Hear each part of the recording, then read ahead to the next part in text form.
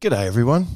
Proud to say Barkarati is brought to you by Radix Nutrition, makers of the most technically comprehensive nutrition products that have ever existed. Unlock your potential with Radix.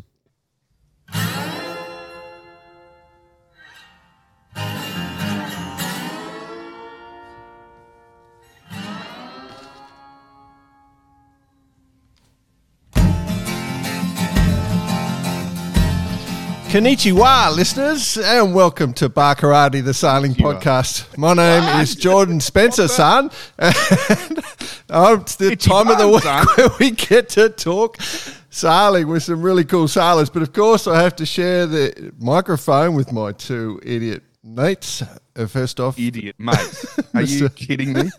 Mr. Brett Perry. Greetings, exalted one. Idiot mates. Oh, Jesus Christ. Sporden Jenser, Itchy Barn. Son. Yeah, you're Itchy Barn and Bicey's Itchy Knee. No. No, it's so you're back in Oz. Yeah, just touchdown. Yeah. Yeah, well, I'm over here in Portugal. It's as of time of recording, I've got to get used to saying that. It's very early here, but at least the North Atlantic low's disappeared. Yeah. That has been here. It seems since I left in November. But it seems to have gone away, and it's a nice looking day. Beautiful. Well, let's bring in the other bloke, see where he is. He had a voice that could make a wolverine purr. Mr. Nick Bice. Buongiorno, gents. Buongiorno. Buongiorno, Jordan son. Jordan son. Buongiorno, Ichiban. Buongiorno. Mate, I tell you, what we are looking forward to is, of course, a weather report in Portugal for the next few weeks. Yeah. Whilst you're there. And but in saying that, geez, our carbon footprint hasn't gone that well. No, this week. we're not good, are we? I'll tell you what, Team Barkarati are going to have to plant a few trees this week because we did some travel. I've just done in the last 4 days. When did I leave? Wednesday night. It's now Sunday morning. Six plane flights. 2 different hire cars, 3 hotels. So it's going well. Going well. Well, I always go forward to make sure the pilot puts it in cruise mode. You know, in the automatic drive. So they're not in sport mode. Oh, just like I love it. You should see the tacho go down. The tacho like, goes down from 2,500 revs to 2,000 revs. Ooh. And that just happens when you flick your little straps on the back of the croc.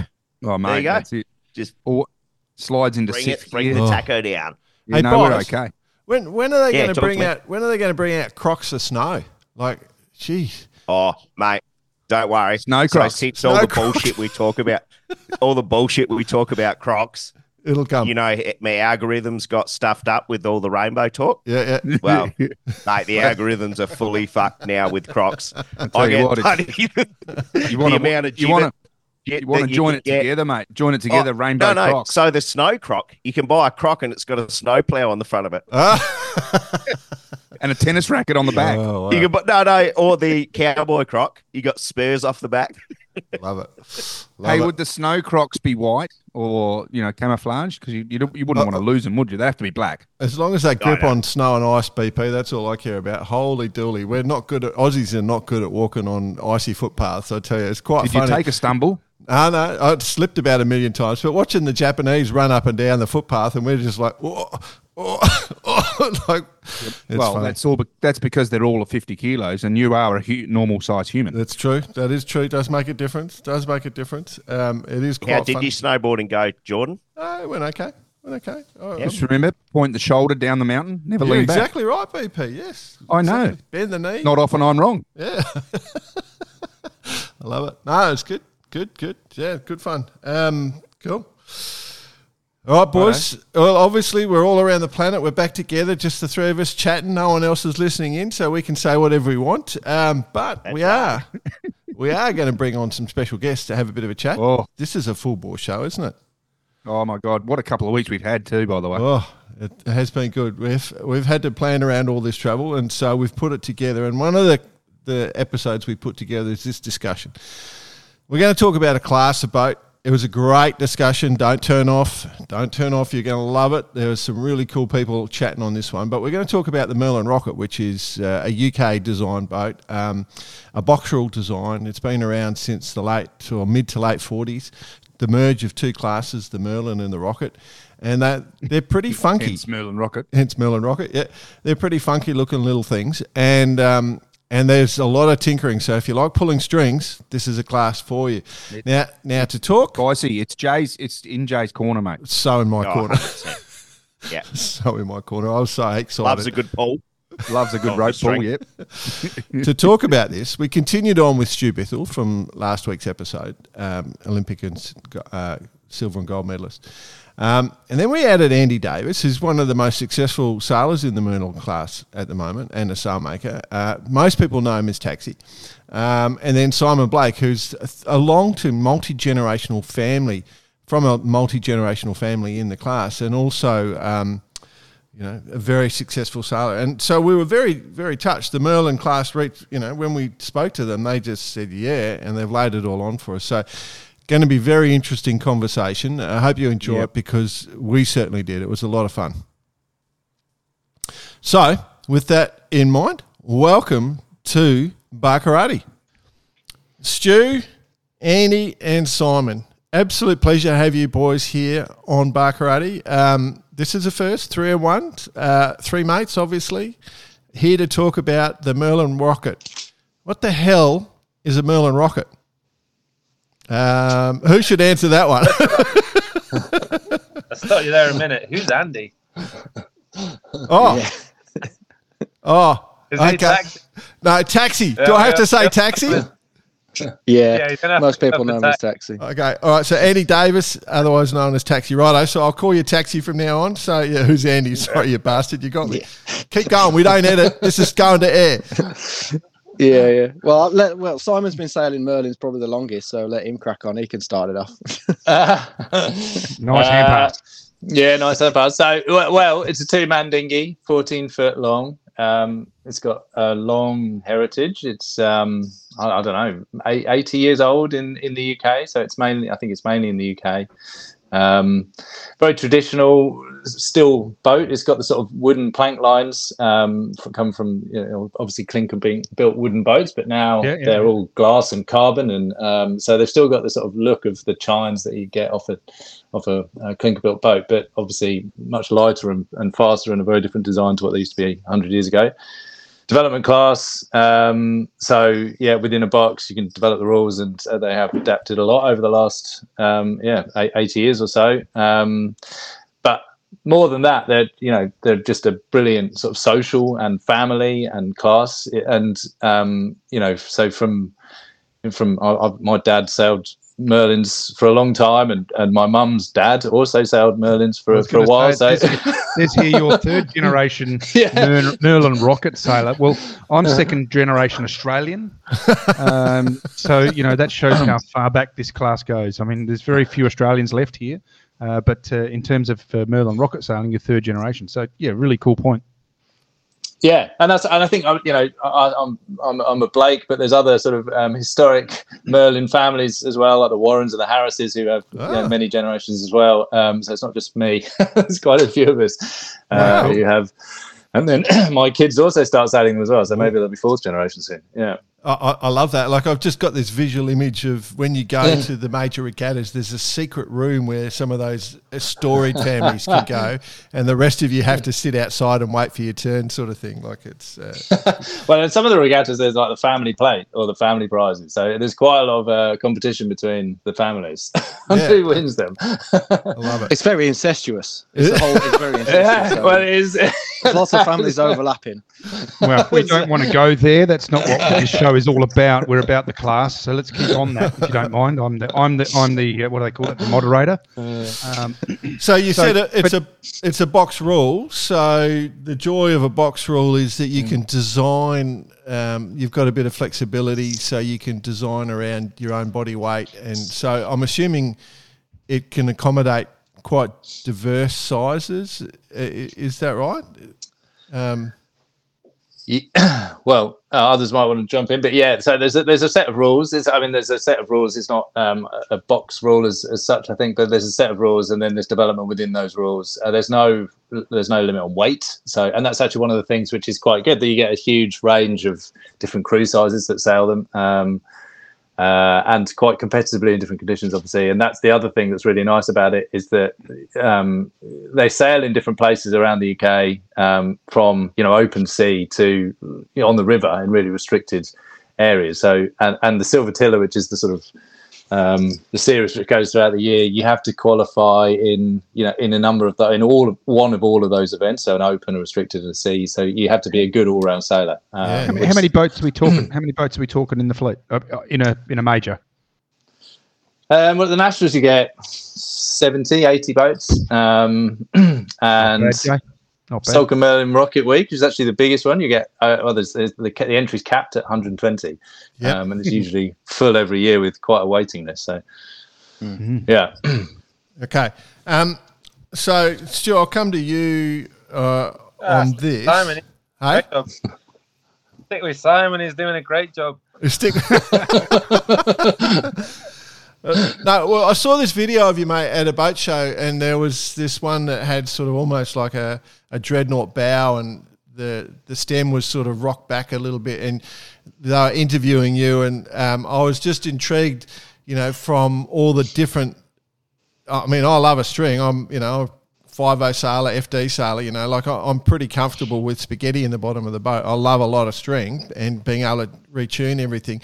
Is that the appeal of the class? Like that you've got that tunability of the boat? Yeah, I think that's certainly one of the things that draws me into the boat. It's got such a nice rig, high aspect rig, relatively high aspect, and all the controls are led back to the helm and crew, so you can. One of the guys that builds the boats, Dave Winder, has made it very accessible to change everything individually. He's set up a system where you can change the rake, the kicker, the shroud, to everything on one bit of rope. Love it. So like in the 470, when we want to change rake, it's back the jib, let the tension up, plug the pin in, and change it that way. On the Merlin, it's just like there on your fingertips. So that's really good. It's really nice, and basically it means that if you can set the boat up well, you don't have to hike quite as hard. Now we're talking. Yeah, we're talking. So I can whack me 100 kegs on the side and just sit there and enjoy my day. You're saying? Exactly. Yeah. Work smarter, not harder. That's my ethos. I love it. So, Taxi, from your perspective, with the sailmaker aspect and that tunability of the rig and all the different ones, does it make it harder as a sailmaker to sort of set up the shape of these things, or are you building different rigs for the different? Simon said they go offshore. You're on lakes. Are you able to sell multiple sets of sails because of that? I'm interested. It must be a hard job. It is a bit of a hard job, but I think. Like in the UK, because we see such a range of conditions, we're trying to make really one set of sails that works in the widest range possible. Yep. So, and you're going from flat water to sea to chop to all sorts. So, in one sense, and everybody really only wants to carry one set of sails. They don't want to get too bogged down of being, I'm on the right set of sails, and that's kind of our aim, is to try and create one set that works in the widest range possible. You don't want to have an arms race either, where you've got someone with 7 sets of sails and blah blah blah. No, you don't. And actually, because the boat is so. You've got something to say there. You'd live that. I would, yeah. Just keep buying more sails. It's grand. Send my kids to private school, but basically, as of late, we are seeing more people starting to look into the rig a lot more. There's a few different mast manufacturers coming out. There's people playing around. You can change the ratios between the jib and the mainsail, the area sizes. Predominantly over the years, we've kind of sat around about a 2.8 meter squared jib.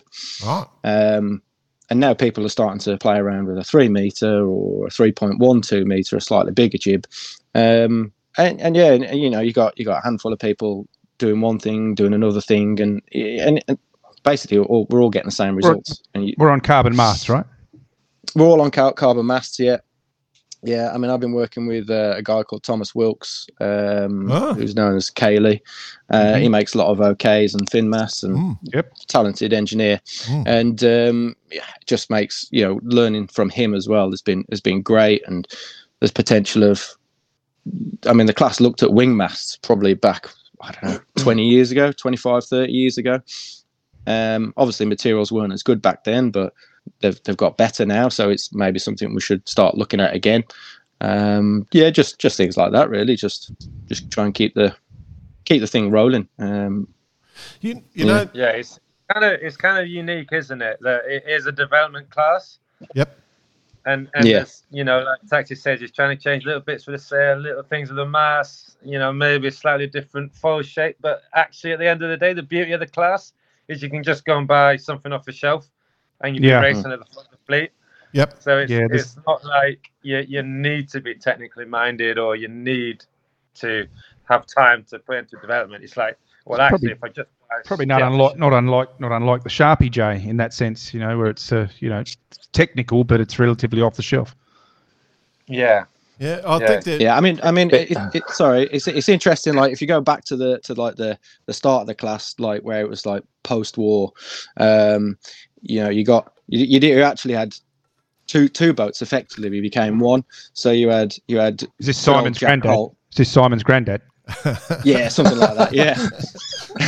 So you had Jack Hull and his buddies at Ranelagh Sailing Club, and they were starting to make a 14-foot boat, because the only classes that you were sailing back then were like national 12s and international 14s. Yes. So they were kind of looking at something around about a 14-foot dinghy, which would be a hiking boat, and they could all sail on the river and wear their straw hats. But in the meantime, at the same time, you had another guy. I think it was Robin Stevenson. He was up in Nottingham Way, in Middle Earth of England, and they were looking at another class, which they were going to call the Rocket. And in the end, I don't know how, but they managed to get together, and the two boats, instead of like going for the market as two boats in the same market, they decided to join forces, and that's where the Merlin Rocket actually was born, effectively. Yeah, and ever since then, Taxi. Yeah, well, you got to do your research. Thanks for spoiling that. But there's been about 70 designers designing boats, and effectively, the people were designing boats left, right, and centre and trying new things all the way up and through. And it's only in the last probably 20 years where design has slowed down, and we've come to sit on almost one hull shape, which kind of fits the bill. Which was the question I was going to ask. So, hull shape obviously is fairly settled. You just, as you mentioned then, it's a clinker hull. It's basically, what can change. I mean, is it just the lines? Is it the shape? Is it the rocker? Is it the, there's an element of that involved, I suppose. Yeah, and I think, talking to the brains and the guys that were developing the hull shapes. I mean, we're effectively sailing around in a boat that was designed in the mid 1980s, and it's just been slightly evolved over the time by some really good boat builders. And the bit was the main point that they looked at was the transition from going from a non-planing boat to a planing boat. Mm-hmm. Mm-hmm. And they concentrated hard on that. And I think that's why the Merlin is such a good boat. It's such a good all-rounder, is because it does that so well. And that's where we are today. Really. Sam designed a boat, didn't you? A bit of a niche one off for Sulcombe, right? Yeah, well, Joe Richards. Yeah, so I've got a boat back in the UK, which Joe Richards designed actually, and Kevin Driver built, which is quite different. Yeah, so it's I think it's about 18% less buoyancy in the bow, so it's really quite a lot different. Much more buoyancy in the stern. It sails quite differently. Obviously, the weight fore and aft is very different. So there are still some designs that are quite different. John Turner's obviously designing ones which are a bit different as well. So there is still evolution going on. And there are some crazy guys like me who sometimes come out with even really wacky ones. Right, because the Sulcombe Week, you won that Sulcombe Week. Was that in that boat? It was, yeah. Yeah, it was. We've won that 3 times, I think. But the last time was in that boat. Yeah. Yeah, which is, I'm assuming that's pretty flat water, because I think I've seen a bit of footage of that, and it's quite beautiful scenery in the background there from, and I haven't really tied together that it was Merlin Rockets that I was watching at the time. I was going, this is sailing past castles and forests and stuff. Is that right? Yeah, Salcombe's amazing. It's a beautiful part of the world to start with, and it's in one of those sort of old fjord estuaries, so like very steep hills, which means that people and spectators can sit on the hills, and particularly at the start, when you've got a very short start line because the water's actually not very wide, and you've got 60 boats careering backwards and forwards when it's windy. Is pretty awesome spectators. You get hundreds of spectators lining and watching from above, and when it is windy, it's usually pretty exciting. And then when you get around the corner though, because it's an estuary with all these little fingers that go off, then in some places there's under a hill, there's not much wind, and there's a lot of tide, so it can.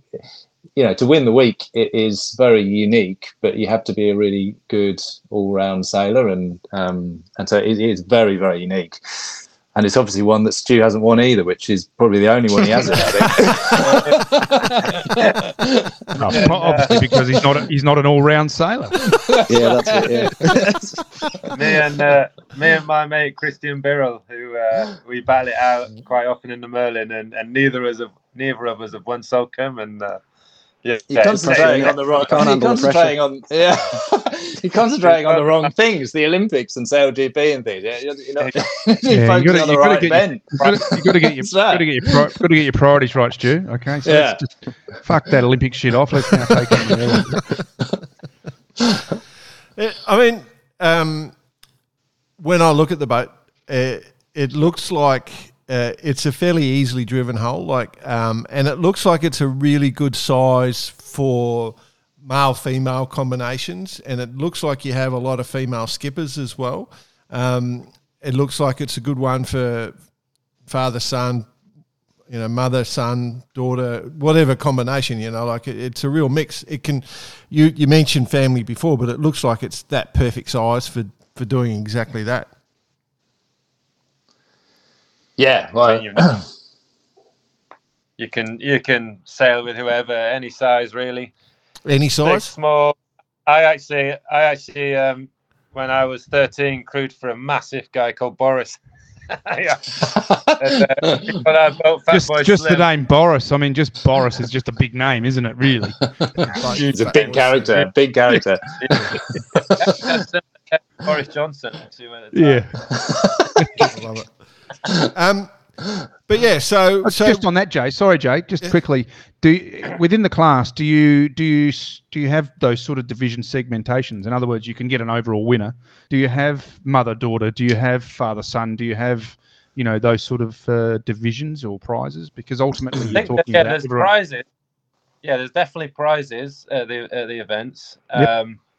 But it's all on. The beauty of it is everyone races together. Girls, boys, family, all race together. But it's like anything. If you've got a 12-year-old daughter and a mother out there, it's just fantastic, right? It'd be good to there's so many families to sail together. I mean, when I started sailing, I was crewing for my dad, and then my mum started crewing for me. Now I'm sailing with my daughter. How'd that go? Yeah, a bit better with me and my mum. Me and my dad didn't do so well, I think. Simon, I'll just go back on that one. So, what era was your mum crewing with you? What years? That would have been in the sort of mid to late 90s, something around then. Was that was pre dreadlocks or in mid full dreadlocks? Yeah, that would have been full dreadlocks, I think, at that stage. Yeah. I was just trying. You've done your research. Mate, I don't know if you're into bar karate, but this guy, he's a freak of research. He carries us like you got no idea. I'm waiting to see what he's got in taxi. I reckon he can do it. No, nothing on me, mate. No dreadlocks. Apparently no dreadlocks. No dreadlocks. No dreadlocks. Definitely no dreadlocks. I'm just intrigued because BP jumped on that. Like I think we all jumped at just trying to imagine sailing with our mums around on the water. I can't. It's just impossible to imagine. Not that we dislike our mums; it's just impossible to imagine, sort of thing. So it must. You can always hear the husband and wife cruise. Oh yes. They're usually shouting each other. I bet you can. And I've got experience with that. I know exactly how that is. The red mist comes like down. Pure silence in the boat, or just it's either pure silence and they're trying not to look at each other, or there's a lot of shouting going on. I do still tell the story of sailing a Taser with my girlfriend at the time, and I crossed the finish line on my own as a crew, and wondered why I was tacking. She jumped off. She had enough. Oh dear. Well, that is the joy of sailing in so many ways. I'm intrigued. On some boats, you have most of the control lines going back to the skipper, the speed controls. Some of them go to the forward. When you got two people hiking, all control lines, you can equally access them. When you got someone on trapeze, it's common sense the skipper gets most of the control lines. On the Merlin Rockets, is it all split? Like, are you needing a crew that's really good with tuning, or you're needing a skipper that can just leave the skipper to concentrate and then the crew does all the rig tune? I'm just interested if that sort of demarcation goes on the boat. Well, I'll start with that one. Yeah. It's up to the two of you. It depending on who really wants to do what. I mean, personally, with me, I had to touch everything. Didn't let the crew's there for hiking out. You just stay out. Get out there, you yeah. And I just tinker with anything. Any excuse to not hiking it. But I know people, a lot of good crews who they like fiddling at the front, and you just let them get on with it. And depending on whether you're a helm and you're happy for them to do that, then you crack on. But yeah, it's definitely a job sharing job. Yeah. Well, not for me anyway. It's like, get your hands off, it's mine. Yeah.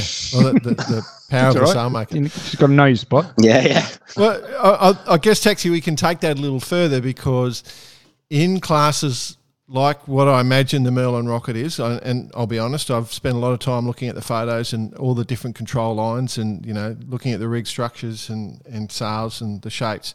So I've tried to get my head around what it'd be like to sail one. The joy, sorry, mate. The joy of those sorts of boats is because they're so controllable. Everything. Like, you can jump on any other boat and go, okay, I know how this is going to behave, because you've got all those elements. When you've got a boat with all the elements, you know how to do everything, because you've got that.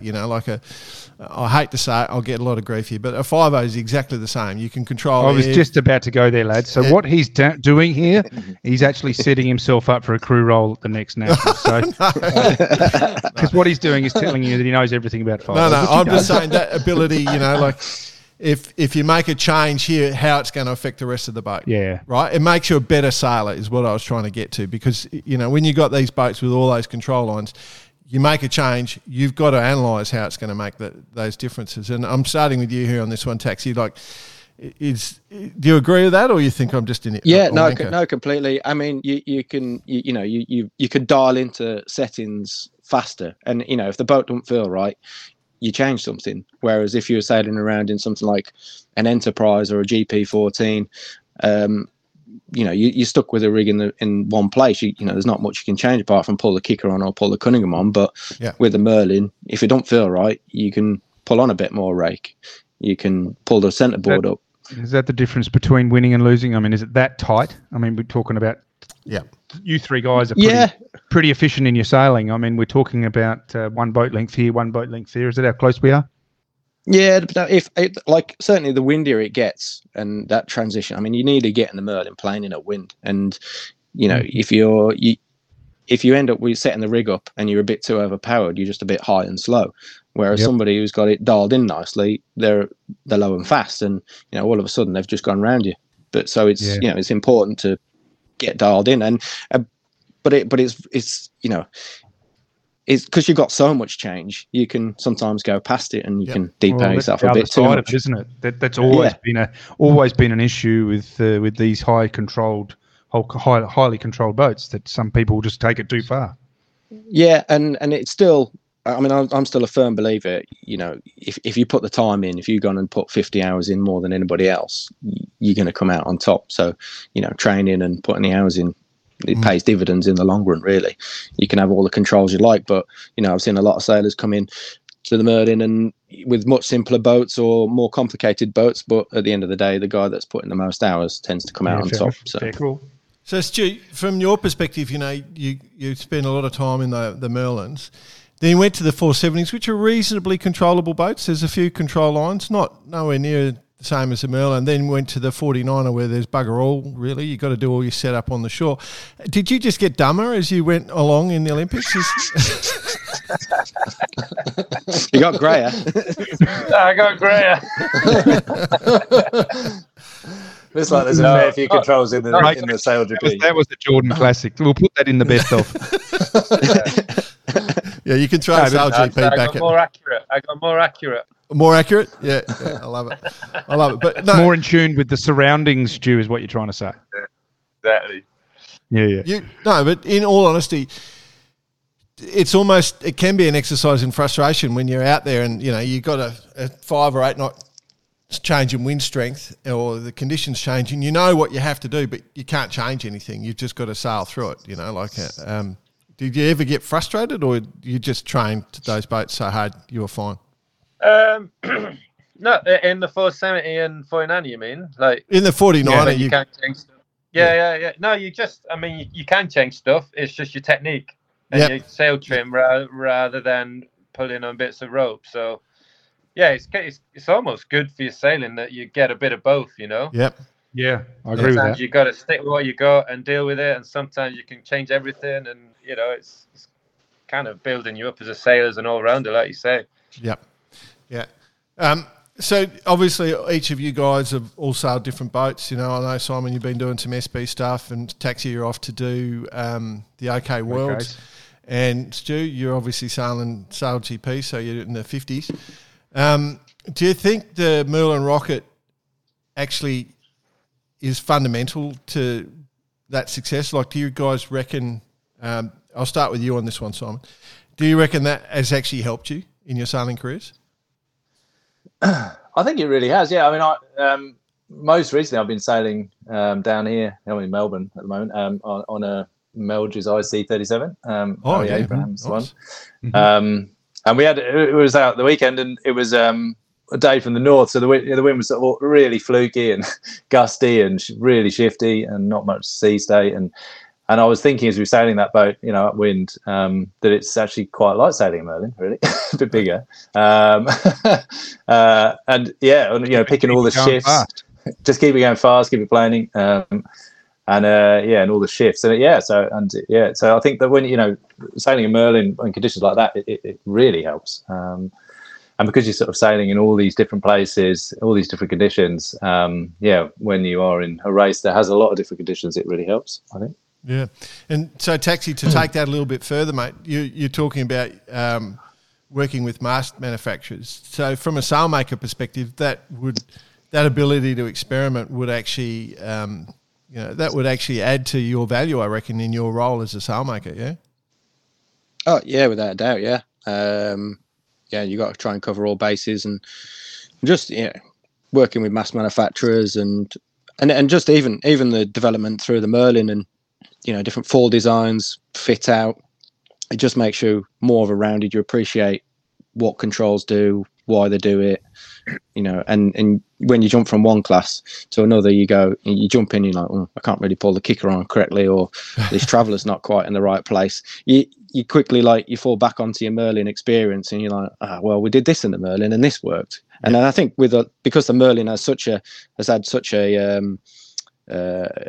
huge overhaul and a lot of people looking at it and trying to make it go fast. You know, it's got a lot of clever things on it, and just been refined. I mean, it's a very well refined boat, and I think that's why, you know, we like sailing it, because you can just hop in it and it talks to you, and you can, and and also, you're also sailing against some of the best people in the UK. We get such good sailors.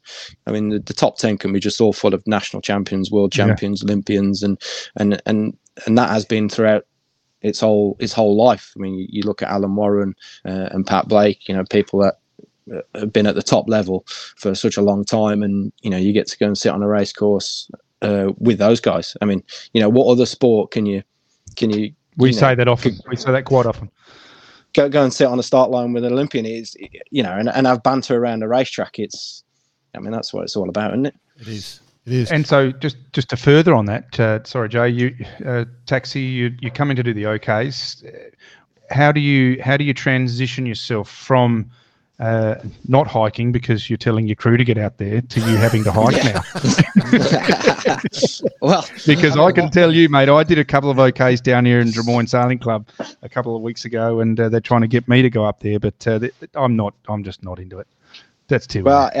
It's for, my background is more single-handed, actually, more than anything. Yeah. So for me to jump in to a double-hander, I find a bit harder. You stick a jib in front of the mainsail, and I kind of lose that peripheral. It's just you kind of get lost, and you end up having to talk to your crew. Whereas once I jump into a single hander, I feel way more comfortable. So for me to go to a double hander, it takes me a lot longer so to get used to it. But in the single hander, it feels a lot easier, and you got no one to blame apart from yourself. Well, I hope you haven't been lazy and not training, because I can tell you right now, the boys down here have been putting a lot of work in. And they are super fit, mate. They're super fit. What's that, Stu? Don't listen to him. Well, not even mate. Sorry for an Australian before. No, I'm just saying. I'm just a bit of issue with the container. Yeah. All right. Yeah. Yeah, we're not sure whether. Well, we think that their boats should be delivered this weekend, but right, it's not. It hasn't been a guarantee. They've been sat in Sydney for 2 weeks. There's something going on with one of the shipping yards. So apologies if that's caught you guys up. That is not good.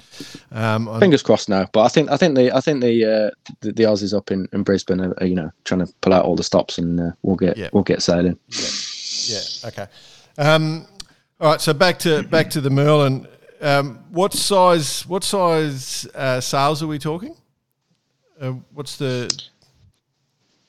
So I think for the main jib, I think it's around about 10. I think it's like a 2.8 to 3 meter jib with the mainsail to go with it.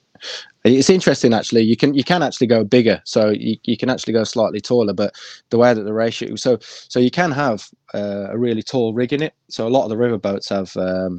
I can't remember what it is, how tall the rig is now off the top of my head, but you can have a really tall rig, but the punishment is it's got to be short on the foot, so you end up with a real high aspect. High aspect, yeah. Less forgiving. But if you kind of come down, so roughly the luff length on the mainsail now is around about 5.7 roughly, with a 2.5 meter foot, but as you come down and the mast and the mast gets shorter, you actually get penalised a little bit on total sail area, which is quite interesting. But we've all kind of settled at around, the luff length of about 5.7 and a foot around 2.5, and that's been the norm really for the last 20 years, I'd say. I was going to say, because box rules, we see it all the time. They do end up in a little corner, where there's little slight changes, but as you say, it's been pretty settled for a while. There are people like Simon who like to push the boundaries a bit on his bow and stern, but in general, it's pretty sort of cornered, yeah. Yeah, no, I mean it's good though. I mean, I think like I say, people are starting to play around with the 3.12 jib, but you literally like moving like half a meter of cloth from the mainsail to the top of the jib, and it has the advantages in some breeze and disadvantages in other, but but you wouldn't know because you're normally a single-hander, so you don't understand what a jib does. I don't know. Yeah, it's just smoke and mirrors to me, mate. Pull it on, mate. Yeah. Hey, it's flapping. Not that hard. We haven't even talked about spinnakers yet. What about the foils? Like, is it a dagger board or is it a centerboard? Come on, Simon. It's a centerboard. Centerboard, yeah. Centerboard, yeah. Because when you were saying before... Raked centerboard. Yeah, so it rakes. Yeah, sorry, you can rake it, yeah. Yep. And so obviously you can lift it. So as it gets windy, you can reduce it a little bit. You were talking about being able to lift it. So it's on a little, your pivot pin is on a little crane system and you can just lift it up. Pulls it fore and aft. It back. Rather than up, we rake it back. Oh, you just rake. Yeah. Oh, okay. You're only doing simple stuff. You're like Jonathan Livingston Seagull, mate. Yeah. Sorry. I was just being a little cheeky. Get rid of some wingspan, but because on a 5.0, you can lift it, you can rake it, it jibes, and you can add twist as well. So I was just I'm waiting for you guys to catch up. We'll just wait on that one. No, John Turner. To be fair, John Turner he's put in a jibing board, and I mean it's funny because like there's a lot of chat between whether a jibing board or we've had trim tab centre boards in there, and I don't know. You obviously look at the 5.0 and it's a smooth skin boat, isn't it? And obviously that goes sideways quite quickly. Yep. So a jibing board definitely shows that it works quite well. With the clinker, in the Merlin, with a clinker because it's got a little bit more grip sideways. Bit of grab, yeah. Yeah. You would assume that a jibing board or a trim tab would make actually more difference, but it doesn't seem to show up as much. Or maybe we just haven't put enough time into it. I know the 5.0s and the American guys, they put a hell of a lot of time into 4 sizes and stuff. Yeah, you've got to be able to lock your jibing board so when you go downwind, it doesn't jibe. You lose too much speed, so you've got to actually build a little system that does that. But I'm interested with the clinker element to it. Maybe Stu or Simon, you can come in here on this. You would have to be deadly accurate with your side-to-side trim, like you wouldn't want to, because you can get a lot of drag off surfaces like that. So I'm assuming you'd be ruthlessly accurate with how little you let the boat heel. You'd keep it dead flat, I'm assuming, or slightly to windward or slightly leeward, however the boat likes to sail. But you don't want to be dragging too many of those clinkers in the water. Is that the way? Is that the right clinkers. term? Yeah, I don't know what. It's like a chocolate over here, isn't it? Yeah, you don't want clinkers on the starboard bow, mate. It's a lolly over here. You're absolutely right. Yeah, sorry, go Sam.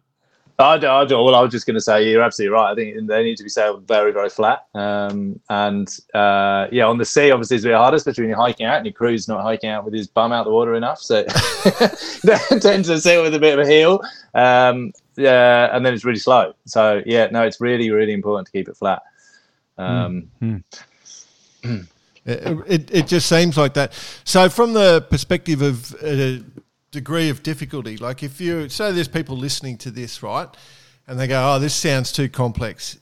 I mean, the one thing I'll say is when you've got really complex systems on a boat, what you do is you set the boat up, and then when you're sailing, you hardly touch anything. You've got your go-to. It might be vang, what you guys call kicker, might be side stay, it might be something, but it's very little change, but you can change it up until the start.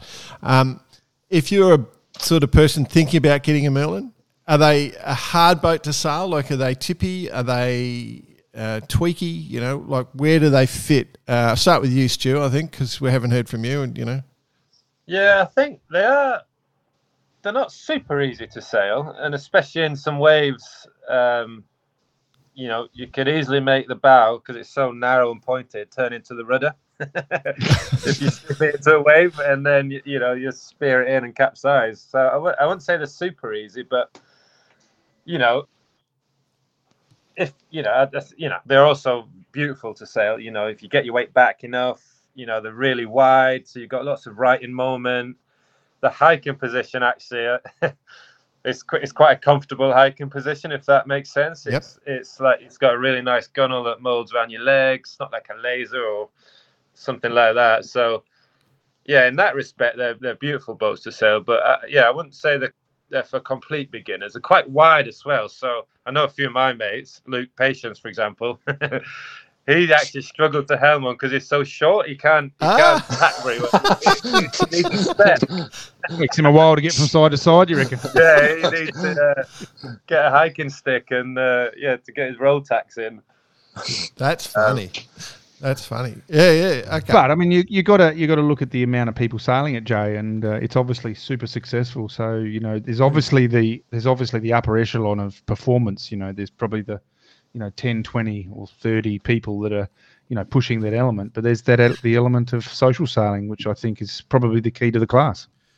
Yep. Yeah. Well, also to touch on as well is we've also got even a lot of the vintage boats are still racing, and there's a vintage circuit. So you're getting people still yachting around on the old boats, and they're half the width of what the modern Merlins are, and then you got people sailing on the river and what they call it banger racing on the river. Just pick up the old boats and just go smashing them around the river and have a great time.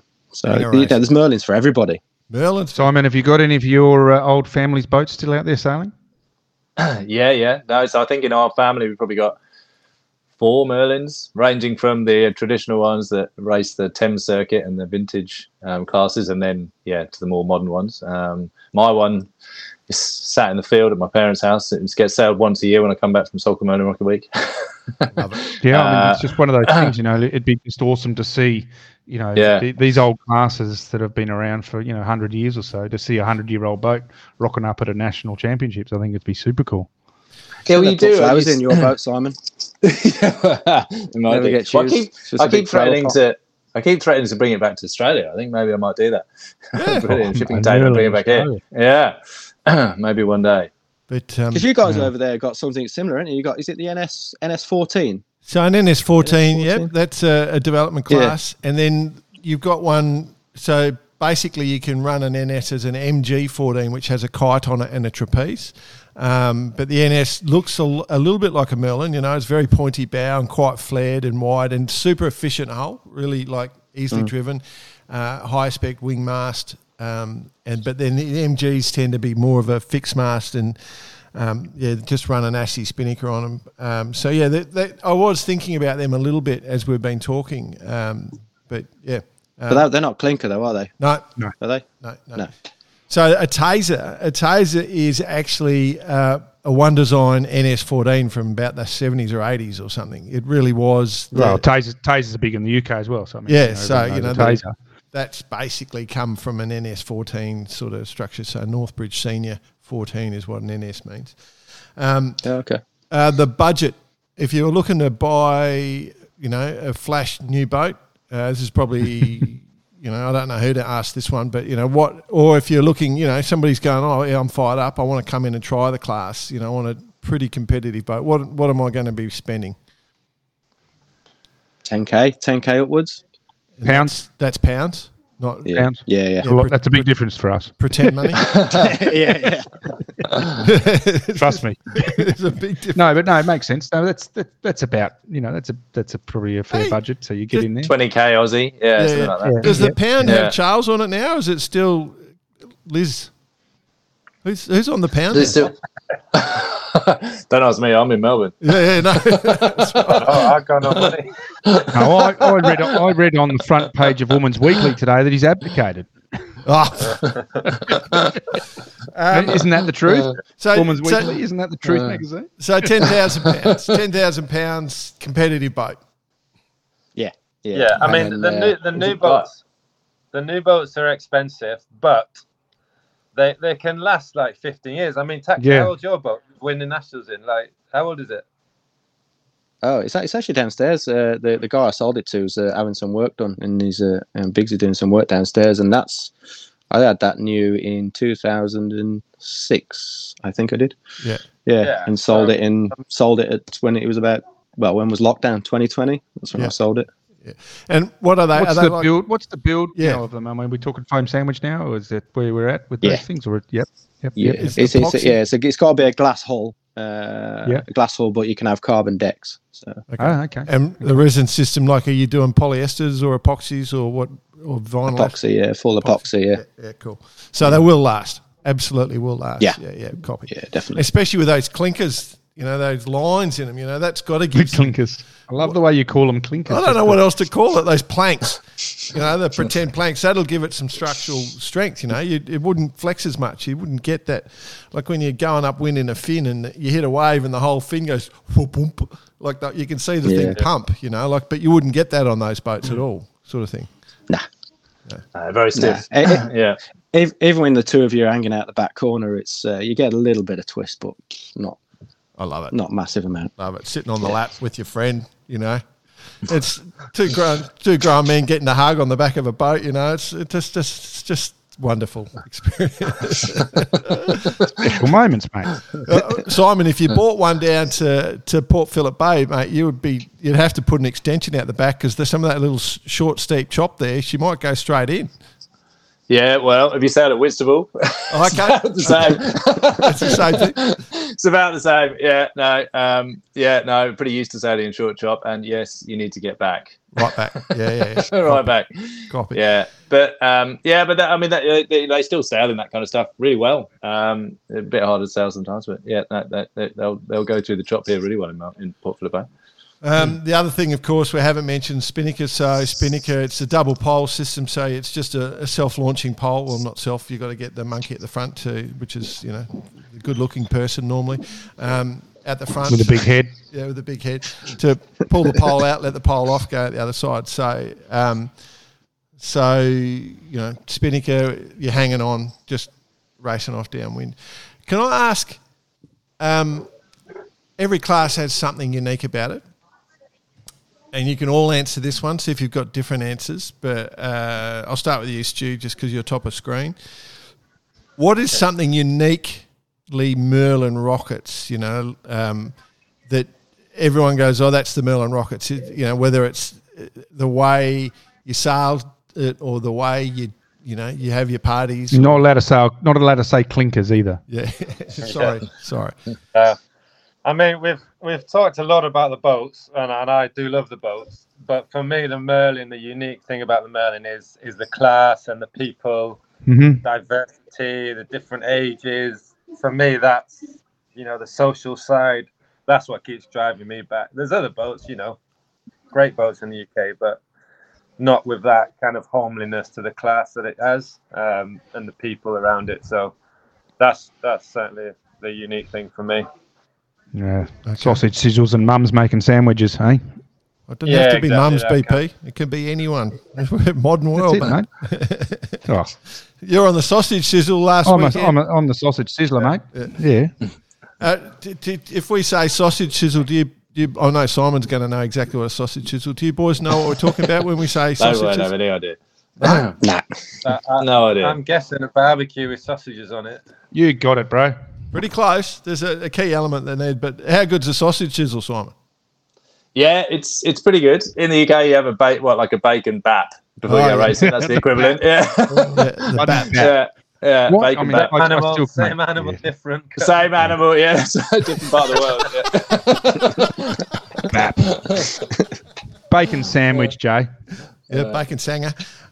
Anyway, it's Taxi's turn. So what is unique about the Merlin? Oh man, Stewie's kind of answered it there. Really, he has. Yeah, I get that. I think that's a super cool thing for a class to have.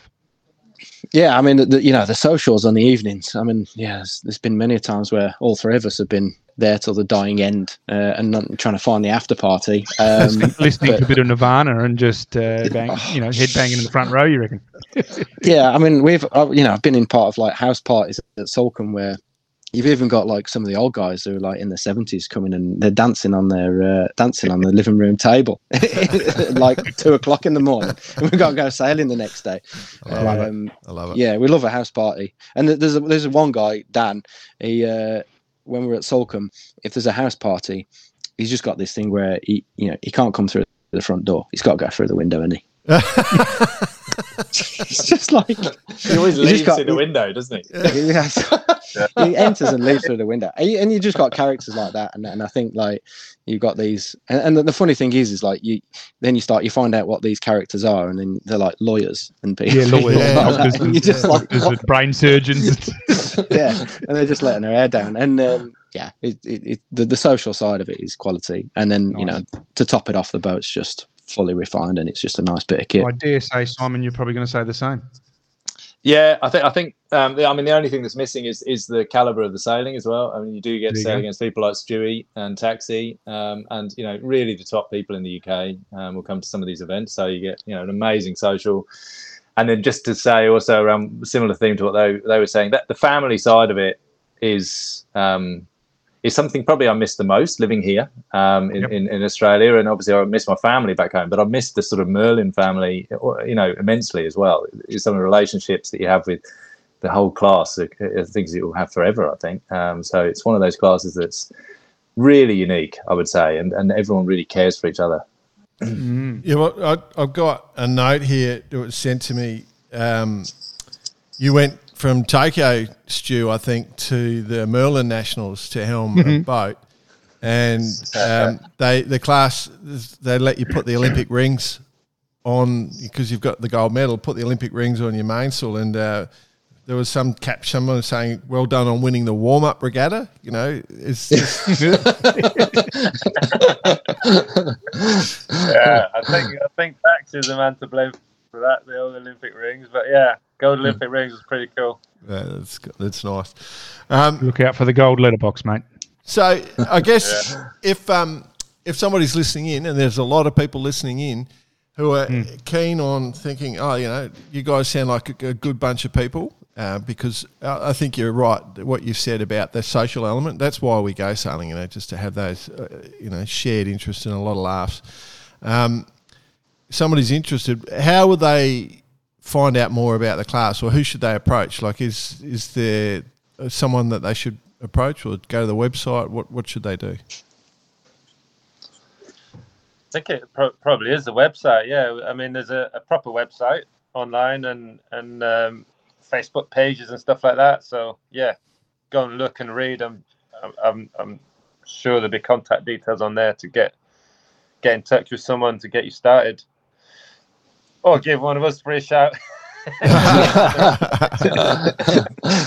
Yeah, they've got a pretty good website and a very active sort of Facebook page. One of us, they've got a class representatives that can all be found on the website as well. So I think contact any of those. Yeah, you'll work it out. Yeah. I think Rob Allen did a lot of work to raise awareness. He didn't let us slack off on getting the Merlin on board, and I think Lou Johnson does a bit of publicity for you guys. But yeah, the website Merlin Rocket it's just search Merlin Rocket and it'll come up. It's the easiest way. But they look cool, boys. They genuinely look cool. Like I've always looked at them and gone, these look like a lot of fun and decent sized fleets, as you say, in all different venues. I think that's the other thing that you mentioned it at the start, but I reckon that's pretty critical, that all-round sailing ability, like sailing on a lake versus sailing in the middle of a short, choppy sea or whatever, makes a, diverse experience. And sailing with your friends, that's the other thing. So talk about friends. My good mate Gareth Griffiths has been banging on about the Merlin Rockets for years. He's been talking about that when I've been sailing with him over the years. So that was my first introduction to the boat. Very cool. Gus, down in Leamington. Take your challenge to come and do Sulcan Week one year. Yeah. How's that sound? Yeah, no, I'm in. 100%. We'll be in. From Australia, but I promise you it'll be worth the trip. 100% we'll be in. Yeah, no, Sulcan. So we're going ice boating. Just saying, we've got quite a list of things we're doing. BP's sailing and Sail GP, but I really am interested in Sulcan. So you might be 121 entries one year because it'll be a late notice, but it looks beautiful. The photos look beautiful. Thing is with Jay, I mean, he's what he considers a normal size human being. So there's a definition of what he considers and what the general public considers. So let's just he's not a small man. Yeah, and if I smack my head into the boom, it may destroy your boom because it's quite a sizable head. Had to find you a small crew. Mate, I'd love to do it. I'd love to get up there and give them a crack. They look like a fun boat for sure. So for the listeners, Sulcan Week is SALCOMBE. Have a bit of a Google on that one because it is quite beautiful. And there's some great video and stuff come from it because, as Simon said, it's got the cliff tops and everyone's looking down and it just looks super cool, super, super cool. So Yeah, on a really windy day from the southwest, the wind funnels up the estuary, and so the boats coming downwind have to jibe pretty much where all the spectators are, and it is really good spectating. Cool. There's a lot of big wipeouts. Well, I love it. And you get to offer advice. yeah. Just shut your eyes, I think. Yeah, I was going to say that's how most of us do it. Yeah. I just got visions, like if that was in Oz, the spectators would be offering quite significant amounts of advice as you came in to jibe, really trying to throw you out. Oh, you get that. You get everybody in like a little putt-putt boat following you around going, ooh, I wouldn't attack their taxi. Not how I would do it, Tax. Come on, mate. Simon's paid for those people to do that, like that banter. He probably has, yeah. That banter throwing you off. We love that. That's critical part of sailing. Banter's our big thing on bar karate, so we actually bring back the banter. Yeah. So one of our t-shirts. Maybe that's what we should do is we'll definitely come join the Merlin. There's plenty of that. Get some Merlin banter going. I think it'll be good. I think, all right. We should send Fritz up because Fritz would he would just be hilarious in that class. I reckon you guys would just be going, who's this Fritz. guy? Yes, he is German, by the way. Well, so Stu now, Fritz and Schnitter, they could sail together. We'll explain in a minute, boys. We'll explain. Hey, gentlemen, thanks for taking the time. Great fun chatting about a cool boat. And hopefully you get a few people knock on the door and come and have a go. But thanks for taking the time and joining us here on Bar Karate, boys. Yeah, thanks for having us. Yeah, thanks for having us, yeah. Good on you, legends. Well done. Good luck. Cheers. Thank you.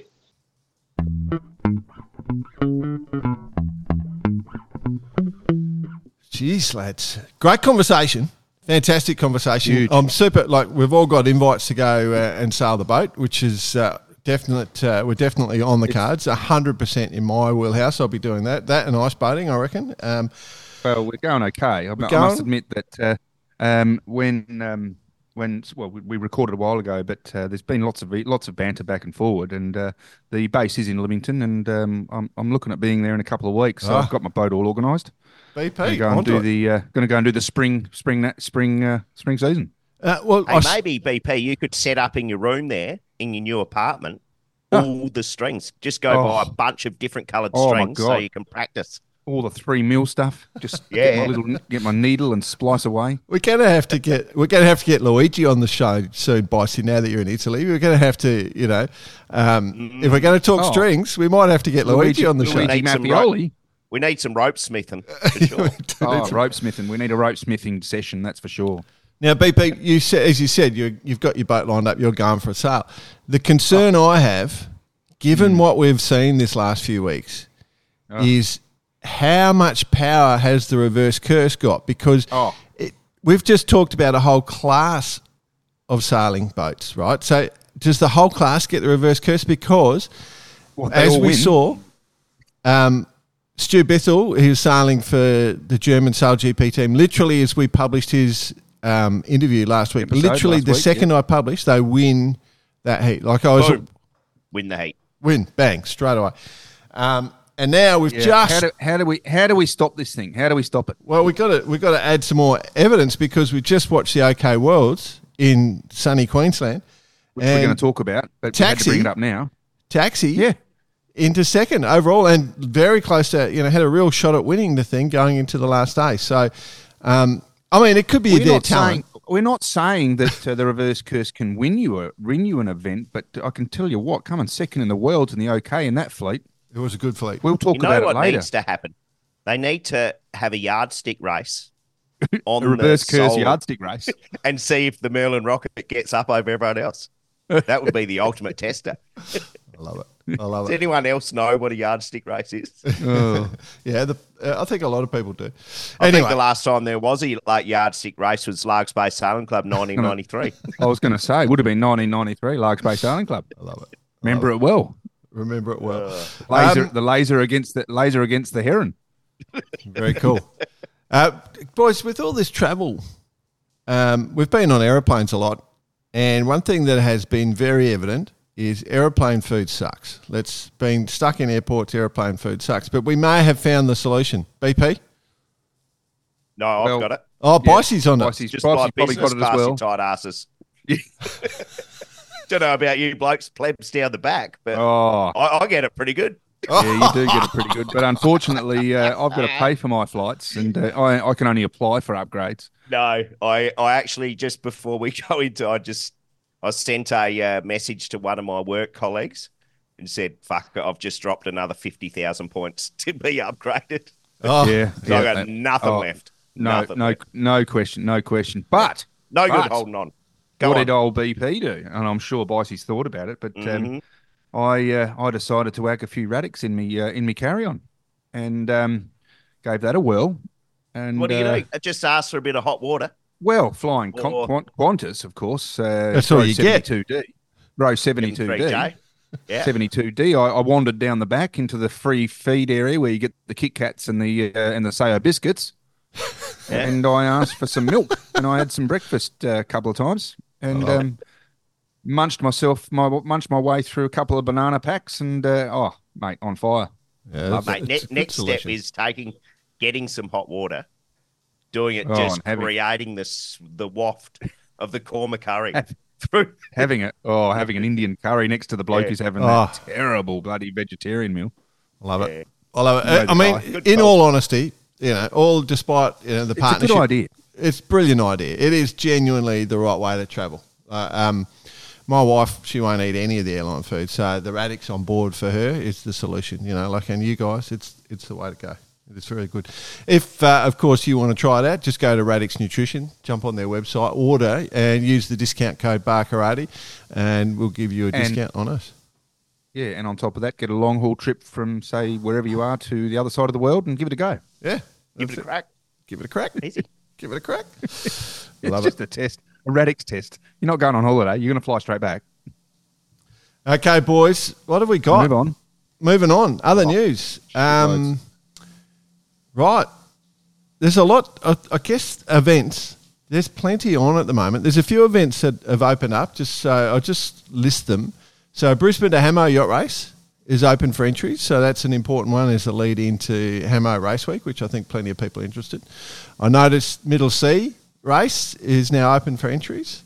I see the Newport to Bermuda is starting to plan. That's around the middle of the year. On the other side of the scale, BP coming in a sec, Brisbane to Gladstone, the entries, you close off on Monday, the 11th, 5 p.m, so just be on to that. Malang Malang, entries close off on Wednesday, so if you haven't got your entries in, get it done. And then, of course, there's a little event coming up, the 49er Worlds in Lanzarote this week. Okay, BP, you're urgent. Your fingers up. What's up, buddy?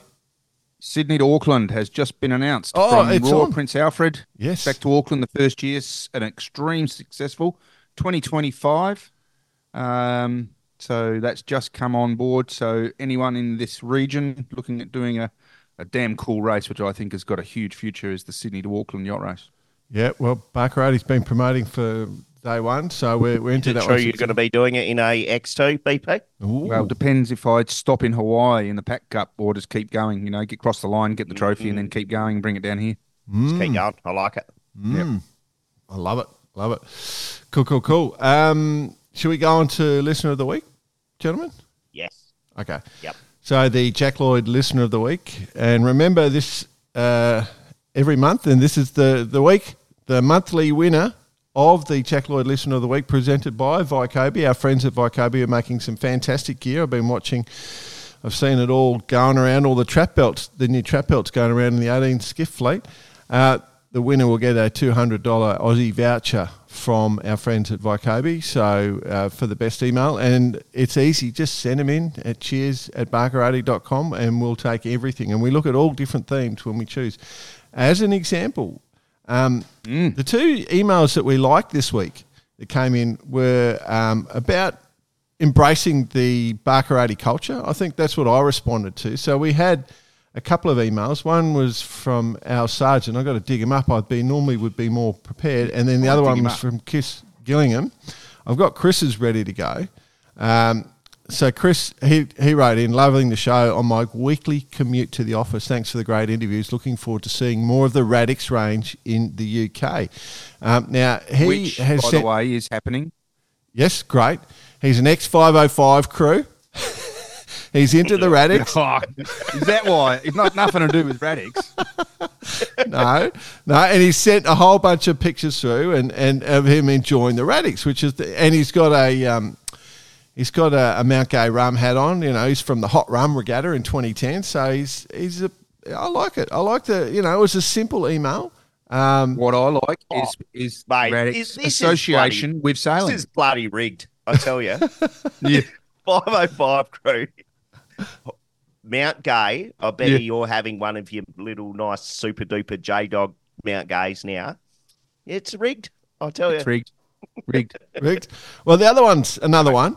Just a nice one. This is the Al Sargent one. Hi from San Francisco. Okay. Oh. Thought I'd share a short video of some actual bar karate from the US Olympic trials in Ilkers. In this, you see two guys discussing a wipeout during a 25 to 30 knot squall we had in Miami, and using bar karate to describe it. Thanks for all you do. Just listened to your podcast with the head of the Adelaide Sailing Club. I was there for the Masters Worlds, staying with Malcolm Higgins, who knows you. The great Malcolm Higgins. Happy 60th birthday coming up in a few weeks, my friend. Another nice email, right? So happy with that, boys? All good?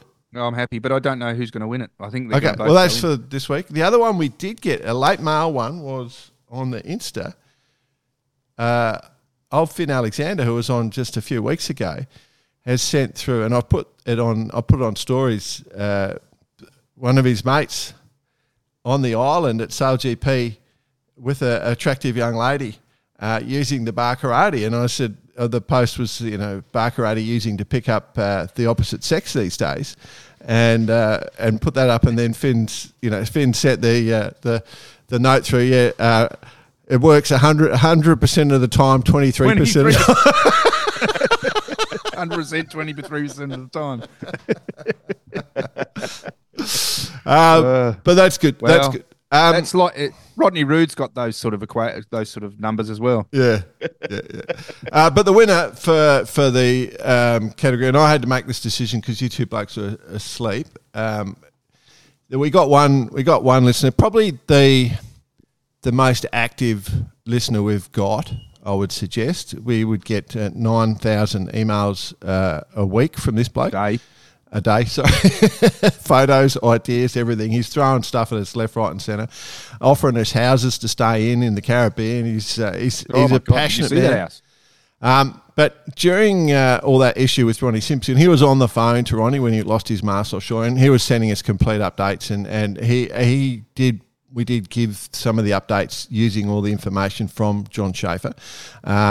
So I think that was probably the most important email we had for the month because of the safety element and that detail. And so I made an arbitrary decision, and John wins it not just on that, but just on the quality, the quantity of information he provides. And he needs to be recognised for what he does. And plus the rescue swimmer thing, and he's running a whole series on YouTube. Oh, absolutely. On how to be safe. Safety. Well done, John. Yep. So, if you are going to see on deciding that with us, I hope you guys are happy with that. So, it's Schaefer. No, well deserved. Yeah. No, you've he's done well, almost Jay. been listener of the year a couple of times. So, good on you, John. He is listener of the year. Yeah. The only regret I've got now is my phone will ring at 3 a.m. As he rings up to chat about it, but that's all right. No, we'll have a group. We'll have a group call. Yeah, no, it'll be a group text for sure. I love it. Cool. Well, congratulations, Shafe, mate, the Vycobi listener of the week. And hopefully that Pat's got some stuff in your size, buddy. That'd be good. All right. Yeah, well done. It's hot time with Bice. So the question, I'm just waiting for I'm doing a little dance here, just waiting for the cleaner to come in my hotel room. I've just got the vision of the guy out of Jackass. Around in my undies, just ripped my jeans off. I've just got the vision there, the guy out of Jackass, and it just never goes away.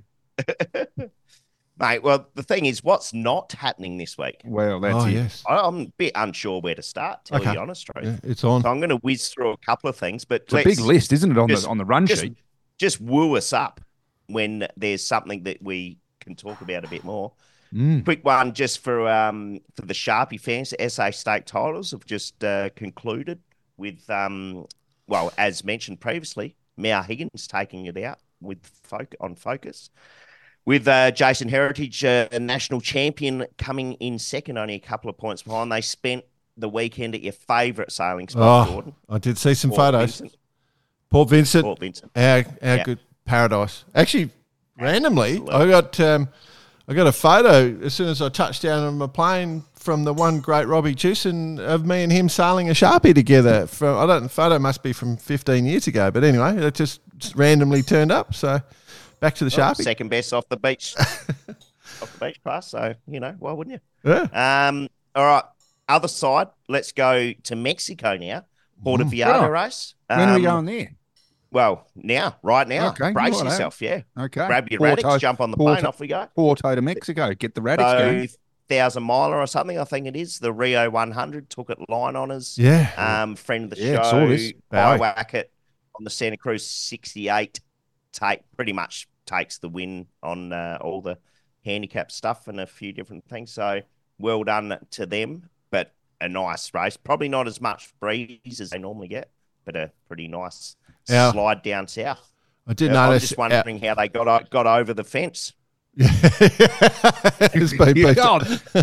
wall. I did notice the jibe. all our boss, everyone the man who's our boss on a global scale, Bao Becking, was in charge of the 100 program. So, yep. There's a gate, isn't there? There's a gate. You got to, it's got a remote control, and you got to wait there and it opens up. Card. Yeah, swipe card into Mexico. All right, now let's make our way back into the Atlantic, and we RC44s in Lanzarote. How good was the footage? Did you see the footage the other day? Holy crap and balls. Woo-hoo! They got plenty on, plenty of breeze, and just what I'd say to the listeners, hadn't been determined I think Nika was winning last time I saw, but winner hasn't been announced yet, but go check it out. Just look it up, RC44 Lanzarote. There's some fabulous footage. Friend of the show, Hoskins, gave a nice little interview, who I believe the words were, it's possibly one of the biggest wipeouts I've ever been involved in. I was holding on to the runner and my feet were a metre off the cockpit floor. Wow. Oh, well, that's not hard. He's only 2'2" tall. Good on you, Chriso. Keep him coming. Straight to the comms team absolutely. with that one. Absolutely. Rightio. Okays. Oh, yeah, 470 Worlds, boys. Yeah. Under the radar? Keeping an eye on this one. Have not. I have. Under the radar a little bit. 100%. I'm on it. So I can give you, it's like it finishes off today as we're recording. So as this is being published, it'll be finishing today. Geordie Chamar and Nora Brugman have jumped to the lead after a bit of breeze. I think the Japanese and the Germans fell away. We had a couple of windy days, a couple of windy races, and that sort of dropped the Japanese teams down. But I do want to highlight, one of the things we love about sailing boats is the names that they use, and you go to the classes and they have really cool and funny names. The Spanish team of Geordie and Nora, Isden BMW, Olivia Mota, Zick Garmin 226s, Gottfried Maffioli, which is great, in front of the French team down in sixth with Banque Populaire, Cifrigo, Helvetia, Oliver, Bled, Amore, des Champions, Douanes. It's ridiculous. 3. It's the third one. All the sponsors. All the sponsors. It's just, and they got millions of sponsors on there. Well, this is a new trend that's coming out. I noticed you're picking it up, Jay. There's a few, you mentioned it last week as well. I think these long names that really just a bunch of companies. Yeah. And they just roll off the tongue. So we're going to be. What are we going to be? Bar Karate, the sailing podcast. What? Radix Croc. Oh, we should sponsor a 470. I think. I'm not sure we can afford it. Anyway, somebody's got Hyperloop in there. Okay, but anyway, so yeah, that's pretty much down to the wire. It's going into the gold medal race.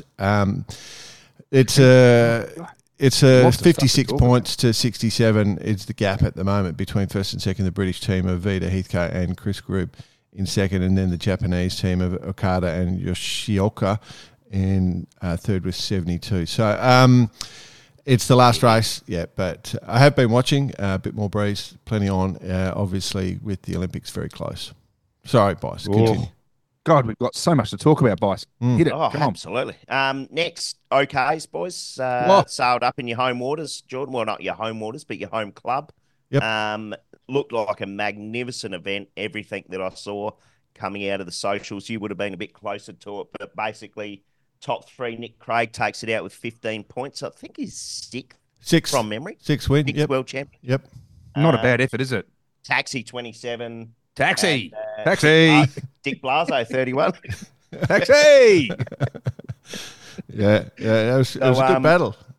Great. Good battle. Something like 90 odd boats, right? Yeah. More than that, 100 and something. Fleet's got split in the gold and silver. We did touch on it on the in the opening, and how good is the reverse curse though? How good is it? Oh, some big names in there. Like because what? Yeah, go on. Yeah. Well, Davis is in there.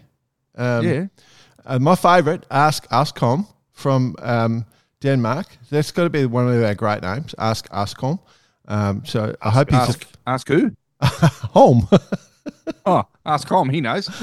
I love it. And the David Clark from the Dave Clark 5. Oh, Dave Clark in fifth. Yep. From the Dave Clark 5. He plays saxophone. Saxophone.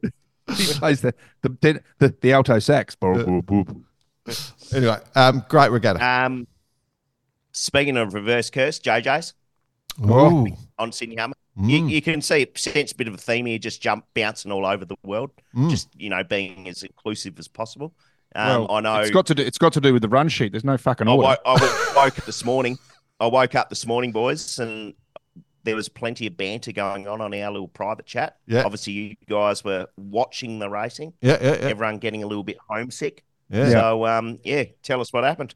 Well, I'd love to talk about this because it's, I'm over here and decided I'd flick on the YouTube channel for international listeners and all listeners, full stop. If you want to watch this, it's pretty awesome. YouTube 18-footers.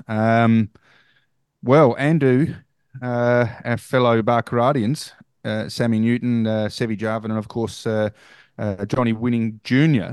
absolutely nailed it. So race two. This is race two you're talking about. Yep. Race two, yeah. Yep. Just looked fantastic down there.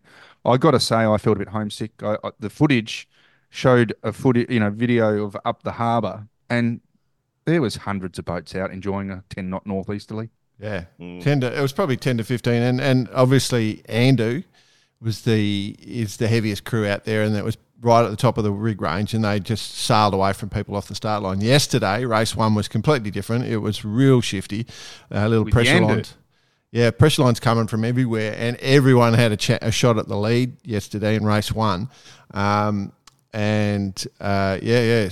it's end up Yandu winning just from Andu, but the Kiwis were having flashes of brilliance. There was a lot of people getting in at the front on that one, but today was just the two boats just chasing. Andu. Yeah, two, but it was gone. All the dues. But well, we got plenty of time to report on this. This goes for about another 3 weeks. Yeah. So we'll be able to keep an eye on that as we move forward. But sounds like a pretty good system, and we'll listeners get on it. It is great. It's really good footage. It's really cool to watch. Right, my favourite that I've been watching lately, the Archaea All Team Challenge. We've got two boats have finished, probably going to be close to a third by the time you're listening to this, listeners.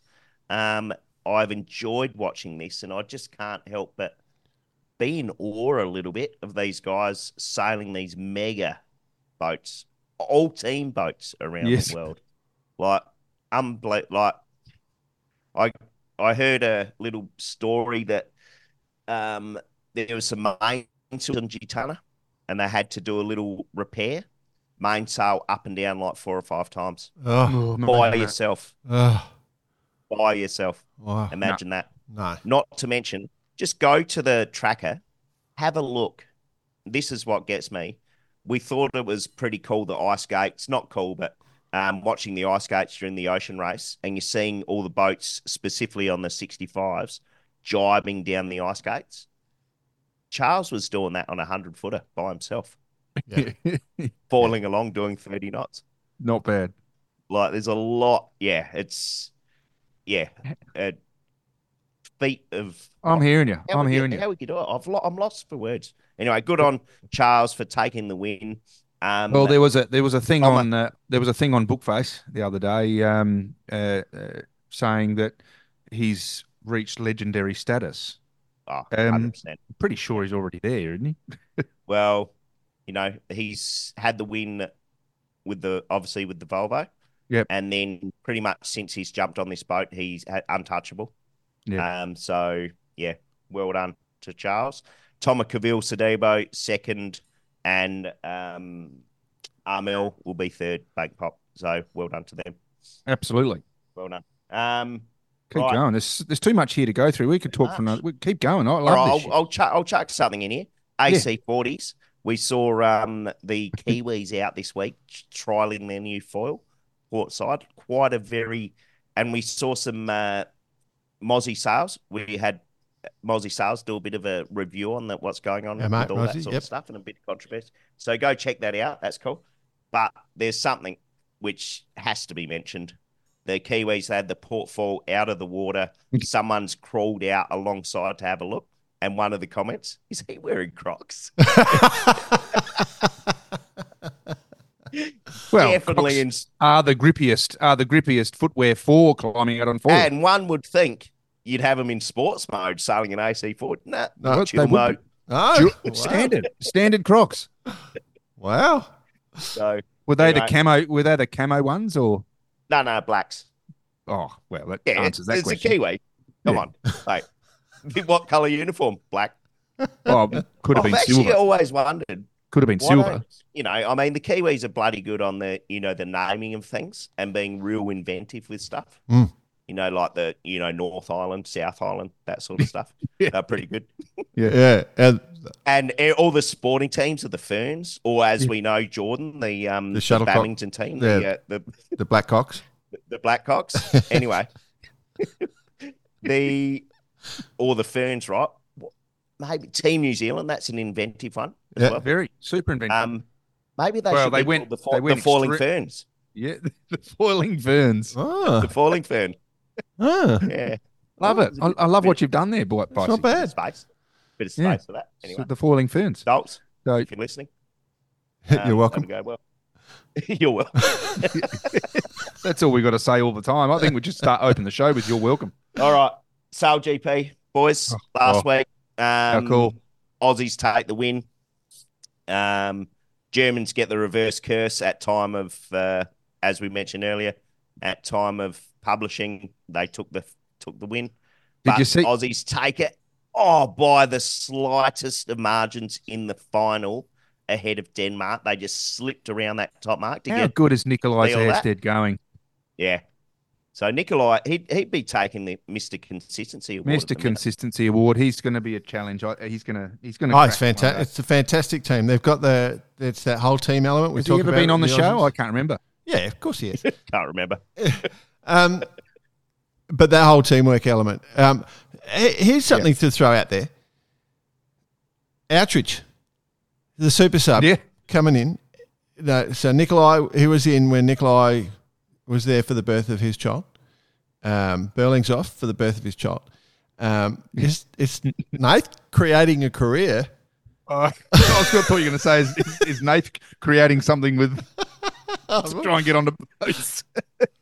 I wouldn't say that. All he's got to do is go around and get all their wives pregnant. So when I got the next 9 months sorted.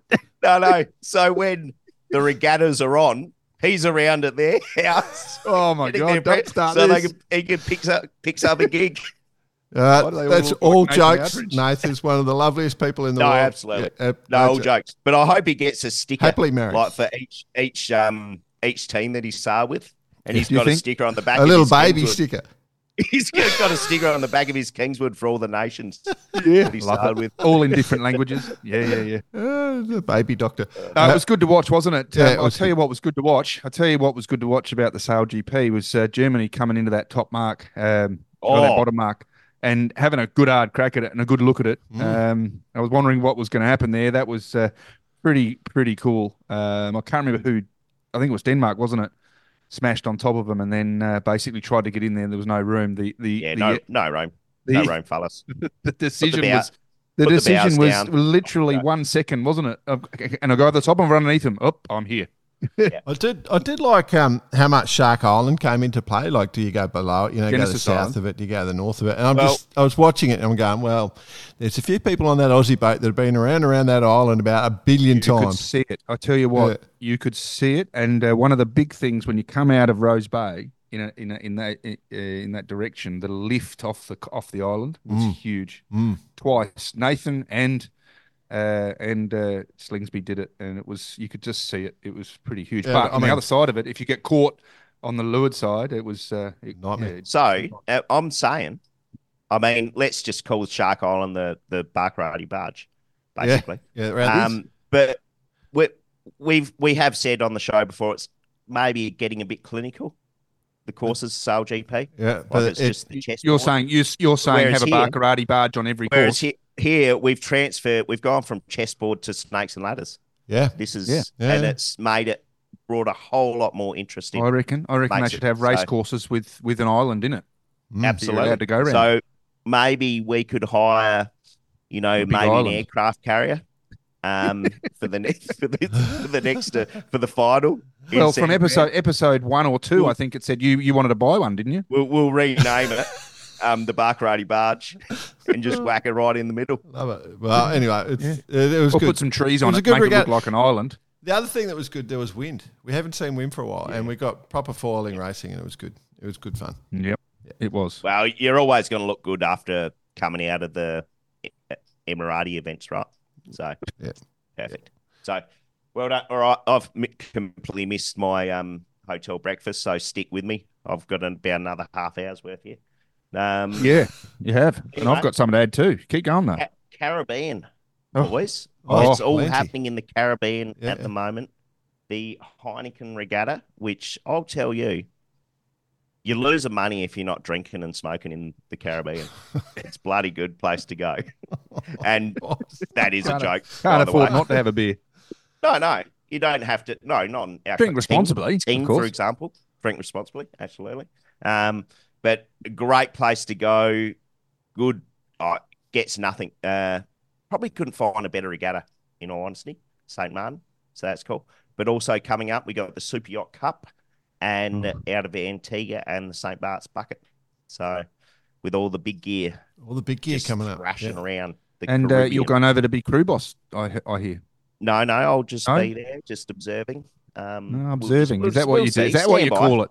Is that what you call it? Is that what you call it? Observing. Keen observation. Yeah. Bicey, what are you here for? Just observing. Observing. So looking forward to getting there, checking all that out, and that's where the action is, of course, having come out of course, the 600 only a week or two ago. So very cool. Done. Now, finally. No, there's more, but keep going. Admiral's Cup, gents. There's been a bit of media around the Admiral's Cup. It's back. Basically, for the uninitiated, two rating bands. There should be 3. We'll come to that in a minute, BP. 2 rating bands, like call it up to 43 foot long, 44, whatever it is, and then up to 57 foot long. But I think we're going to see a bit of an influx of the 52s here, specifically the offshore stuff. We just see the Warrior 1s come up on the market. We've seen the Wizard or the old Ichiban be sold. Are we going to see them on the Solent in 2025? Probably. Yeah. And then the interesting question is going to be what 40-footers are going to take part in this particular Admiral's Cup. Keeping in mind, I believe the Royal Prince Alfred Yacht Club current holders of the Admiral's Cup. So are we going to see someone coming from down south? We've heard some rumours. So love a rumour. There's plenty of interest, but back to the third band, they should have had a double-handed I thought that was part of the proposal originally.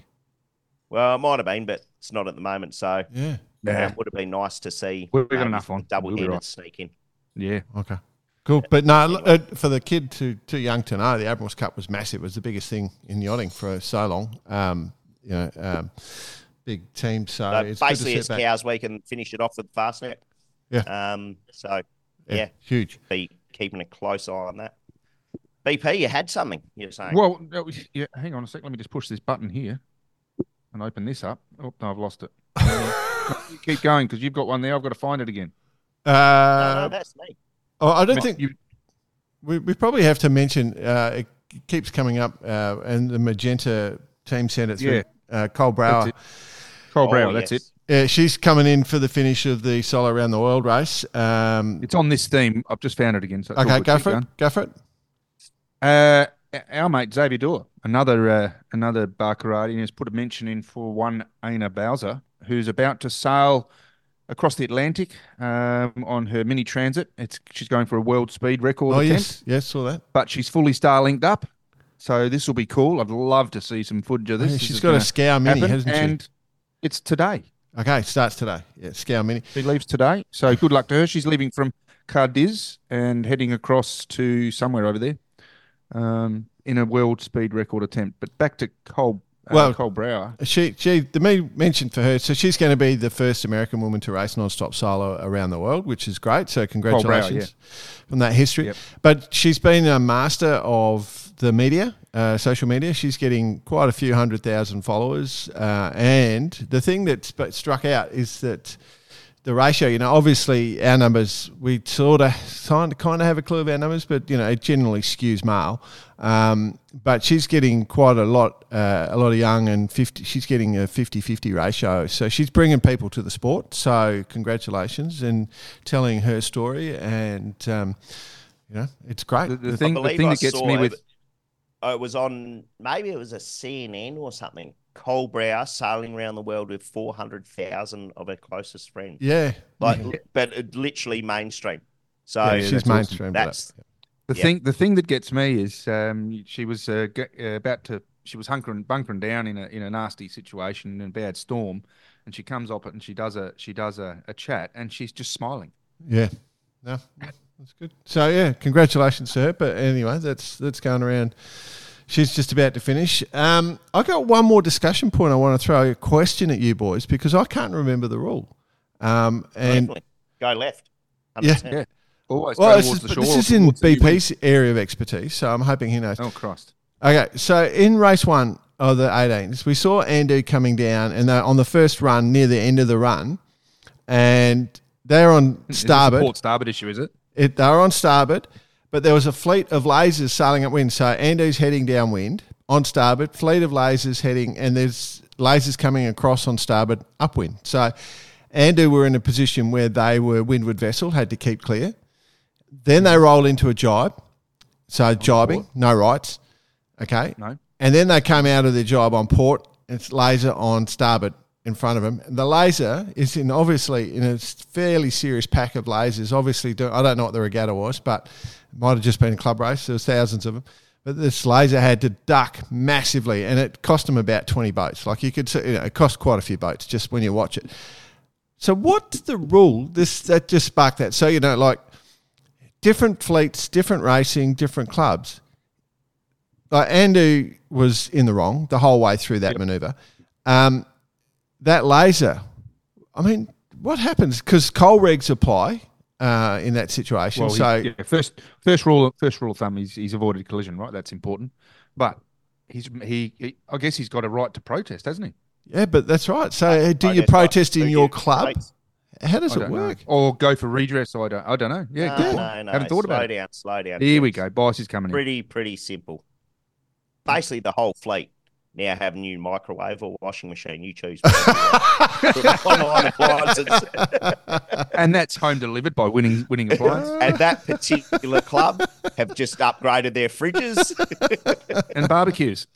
Well done, Herman.